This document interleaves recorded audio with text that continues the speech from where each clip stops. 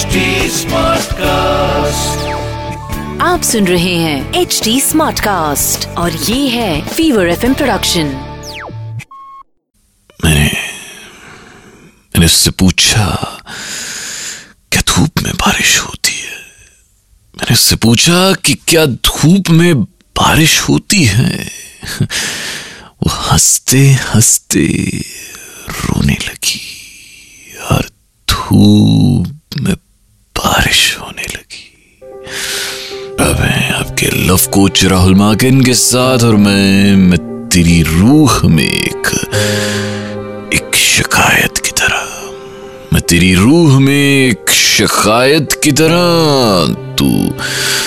तू याद मुझे रखता है एक अदावत की तरह, और वो जो आती है तो फिर जाती ही नहीं, वो जो आती है तो फिर जाती ही नहीं। तुम लिपट जाओ ना ऐसी मुसीबत की तरह, और मेरे दिल में कोई मासूम सा बच्चा है, मेरे दिल में कोई मासूम सा बच्चा है जो तुझे सोचता रहता है एक शरारत की तरह।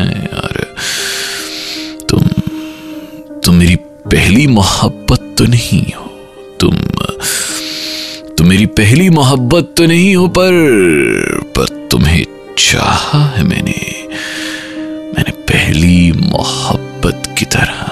तुम मेरी पहली मोहब्बत तो नहीं हो, पर